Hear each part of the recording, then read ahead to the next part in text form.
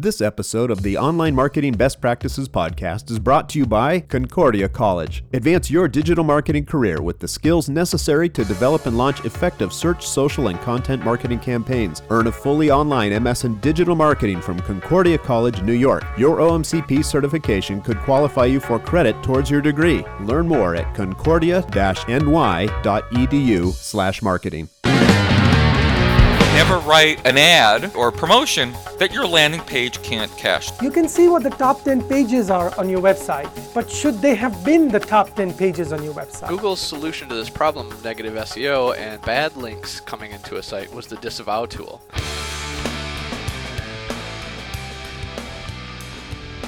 Welcome to the OMCP Online Marketing Best Practices podcast, where top authors and industry leaders share authoritative best practices in online marketing. All right, welcome back to the OMCP studios, and with us today is Jennifer Evans Cario, published author, speaker, social media faculty chair at Simply Learn's Market Motive, and president at Sugar Spun Marketing. Jennifer is the author of Pinterest Marketing an Hour a Day through Wiley Publishers, and sought after by the world's top brands as an authority on social media best practices. I'm your host, Michael Stebbins, and today we'll be discussing social messaging, best practices for getting your message shared. Jen, welcome to the OMCP Best Practices podcast. It's good to have you here in the studios. Thank you so much for being here. Hey, thanks for having me, Michael. It's great to be here. And Jen, you and I, if I remember, met in 2004 when I was helping you cover I wasn't helping you. I was hoping you would cover my company. And at that time, it was John and I at ClickTracks, and I was looking for you to cover us on your SEO publication. Since then, I know you've published several books, helped a number of brands. But before we get started, for those who haven't read your books or attended your classes or heard you speak, tell our audience, who are you and what is it that you do? Well, geez, way back there in 2004, it was all about SEO, but wow, that really starts to date us. Actually, in the last decade or so, I've moved over into the social media world. So what I've been focusing on more lately is kind of hitting the conference circuits. I do a lot of the industry-specific shows, the SEMA show in the automotive world, craft and hobby associations shows, and teach a lot of workshops on social media best practice. And then in terms of sort of the business and the consulting side, I've been doing some work the last year or two with brands like Ford and AkzoNobel that runs deluxe paints throughout Europe, really helping their social media team figure out how to merge that marketing side and that PR side to really make sure the message is strong and it's consistent, and they're really leveraging this new technology to really be able to communicate well with their target audience. Yeah, Jen, one of the things about you that makes you unique is that you're able to help small businesses with a small business strategy, and you're able to help some of the world's largest brands. I know some of them who have called you in time of need. And what is it that allows you to span that kind of diversity? Well, we've joked some in the industry, we call it sort of the Pollyanna approach. And, every now and then we get a couple comments that, Jen really, she makes everything simple. And the reality is it is simple. The tools you use, the way you scale it, that's a little bit more complicated. But really the best practices, the things we look at in social media, whether you're, a one-man shop or a one-woman shop or you're an enterprise company, they're the same. It's just how we do it that changes. In your classes that I've attended and looked at before, you can boil down some of the best practices for social media messaging to 4, 5, or 6 different practices. So I'm going to put you on the spot. Can you just summarize them for us, and then we'll go through them one by one? Oh, let's see. Okay, so I'd say probably the absolute number one would be making sure that you're really ensuring authenticity. That's just a requirement, whether it's owned content or influencer marketing. Okay. The second one would probably be understanding that challenging competitors are kind of doing comparisons within in the industry. That's acceptable for most strategies, but keeping in mind that attacking competitors, that's a little more high risk. We'll go over that. I'm interested to hear how you handle that. What's number 3? Let's see. Number 3, okay, well, we'll go back to the PR teams and marketing. Social media messaging really works best when your PR team and your marketing team are really sharing resources and ideas. Okay, next. Mapping each messaging channel to its strengths. That's a really big one. Making sure you're using segmentation so you can target the language to your specific audience or to the product launch or the marketing campaign. And I know that you teach that our message is sometimes not our own. Oh, we really wish it was, but no, it's just not. So if we were wrapping it up with 5, we'd probably say that that initial message definition, it's up to you, but you've got to be prepared to redefine or modify based on audience perspective and what you're hearing. Okay, so folks, that will be on the exam. You'll see those align perfectly with the OMCP competency standards and outcomes. So that list is a takeaway right there for your study guide. So now we get to go into detail. Jen, some people argue that volume or frequency of posting is key. I think we know that that's not the case. What do the authentic content producers do to beat the high volume producers? Well, you know, Mike, I think if the internet has taught us anything, it's that everybody thinks they can create content and very few people can do it with quality. We're living in such a content glut world of internet marketing and social media marketing right now that we really see a lot of potential for the companies that are authentic, that offer value. That content really starts to stand out. So I think it really comes down to companies kind of embracing all this new technology and starting to understand that they have to find where they're most comfortable. So maybe that's, running the gamut with infographics. Maybe it's, Facebook live streaming. Maybe it's, writing great blog articles and, white papers. It's really making sure that you're leveraging the different technology available to figure out what lets you have that authentic voice, the quality. So, number one question I get, Okay. What if it's boring? Well, some of that's going to depend on what it is you're writing about. If you're selling flow meters, let's be honest, it's a little hard to make those super, super exciting, but you got to know the passion points of your audience. And that's where social lets us really listen and see that feedback because, hey, if it's that new, flow meter with amazing technology, someone's going to be excited about it. You just have to know what their passion point is. So no, it can't be boring, but it still has to, again, hold true to what it is you're trying to get out there. You just have to be listening so you can figure out what it is that makes them respond, and you're kind of weaving that into your narrative. And what are some of the boundaries on honest? I know that honest is important. Sometimes it doesn't make sense to reveal our financials. Right? So, well, there's honest, and then there's just, opening up the door to everything. No one's saying we have to do that. So what are some guidelines if somebody's pitching this inside of their organization and they're trying to convince the management team, that we need to be authentic and honest? What's an example of too far, and what's a way to communicate that type of boundary? Oh, that's a great question. I think too far goes either in the direction where you're trying so hard to get everyone to like you that maybe you're revealing a little bit more than is necessary. You start to walk the line of it's the truth, but it's stretched just a little bit. And I think not far enough is that idea of, well, we can't let people know because if we get it in front of our target audience, we're also going to get it in front of our competitors, and just that mindset that we have to, protect this and put everything behind a wall. And there's that sweet spot in the middle there that you have to look for of you've got to give people enough to make them want to reach out and contact you to get some of those more face-to-face conversations so that you can reveal a little bit more.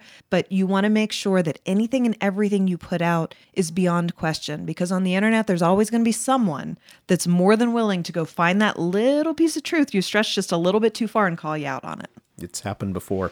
Yeah. You mentioned that challenging competitors or comparing within the industry is okay for most strategies, but attacking competitors can be a high-risk strategy.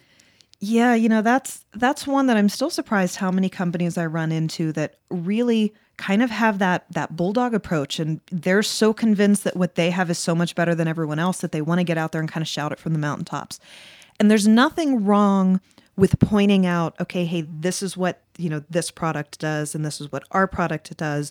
But there's kind of a polite and nice way to do that, and then there's kind of a vicious and mean way to do that. And maybe it's instead of polite and nice, maybe it's helpful, right? Or revealing. Yeah. It's data centric. Yes, and I don't mean polite as in, you can't possibly ever say anything bad. There's nothing wrong with calling someone out or saying, hey, they claim they do this, but, when we, test things, this is actually what happens here, or here's why people like our option so much better. But, in a world where reputation management can jump up and down so fast, just even based on what the mood or the pulse within an industry is on a particular day, I always come back to that idea that you want to make sure that your approach to that challenge, again, it's authentic, it's above board, it doesn't open you up to difficulty. And, we've talked at points in the past about sort of that attacking approach. And I still go back to, unless you can do it with just the right sense of humor to be able to get away with it. My all-time favorite example still goes back to the I'm a Mac, I'm a PC commercials, where even the PC owners still watched that and laughed and were like, okay, yeah, that's true. Our product does kind of do that, but I still love my PC. And you really have to have a brilliant finger on the pulse and a read on how to communicate to be able to do that. And that's why, for the most part, I just tell people that's a better one to steer clear of. And I think that's a good time to bring in some outside voices. Absolutely. Yeah, maybe an agency or even a focus group, and try something out to make sure you get it right. Yes. And then once you got it right, then you feel confident about going out to the market with that. Yeah. I think your point 3 was talking about when PR teams and marketing teams are sharing resources and ideas. This is an area that's really interesting to me in working with small companies versus big companies, because small companies, this is really truly where their bigger advantage is, because they can move so much faster. So a lot of times when you've got that smaller company, your PR team and your marketing team might be the same person, or it might be such a small group that you're not really operating in distinct verticals. And they really have embraced that idea of making sure that the influencer outreach and the conversation and the feedback, that's being used to feed the marketing conversations. And the really common theme I see when I go into, some of these larger Fortune 500 companies and try to talk with them and work with them on what their messaging is going to look like, is that there's still sort of this established mentality of PR sits in this room and marketing sits in this room, and sometimes even that advertising sits in a third room. And pulling together sort of that converged media strategy is really a challenge in the conversation, because they're missing all of these amazing stories and conversations and sort of consumer-driven ideas and approaches that could be leveraged by the marketing team, just because that conversation isn't really being enabled within the agency. Yeah, and we've seen the PR team be the fuel for so much outbound content, obviously factored up from a press release. Yes. Given a little bit of meat. I think I noticed a tool, I hope I get the tool name right. It was called Socialize This. And it's a tool that, as I understand it, allows the PR and marketing teams to broadcast to the sales reps and the marketing reps and all employees any kind of content and outbound from the company, and give them the option to socialize it on their own channel and their own network. And I've noticed that people who use that tool tend to coordinate the teams, and their outbound content and engagement on their channels goes sky high. Oh, absolutely. Absolutely. It's just having that internal conversation taking place. Jen, number 4 that you mentioned is mapping each messaging channel to strengths and using segmentation to target the language to your audience. What does that look like? Well, for a long time, social really was kind of, just Twitter and Facebook and what was going out on your blog. And now we've reached this point where there's so many different channels and they have so many different styles. The way you communicate to someone on Instagram or, via Snap is going to be very, very different than what you're doing on, Facebook or Twitter. And it's really easy for companies to get caught up in this idea of putting this message together and then just mass broadcasting it out everywhere. And it makes me so sad to see that, because again, on Twitter, you might be playing up the hashtags, and on Instagram, it might be about the visual side of it. And on Facebook, you want to make sure there's questions and engagement. And that same concept really needs to be presented to each of these different channels, just in a different format. It doesn't change the idea. It doesn't change what's behind it, but sort of the lead in or the touch point that's happening on those channels has to be specific. And as we look at the segmentation options that are popping up, partially through paid promotions, but also even like organically on Facebook, your organic posts that go in can now be segmented for free without paying for promotion to different audiences. And so the ability to say we recognize only a certain subset of our audience is going to be interested in this message, and we want to make sure that's who we're prioritizing getting it in front of, really gives you the chance to almost engage on a micro level with subsets of your broader target audience. And that really gives your social messaging so much more power. Jen, you point out that the initial message is something that we shape.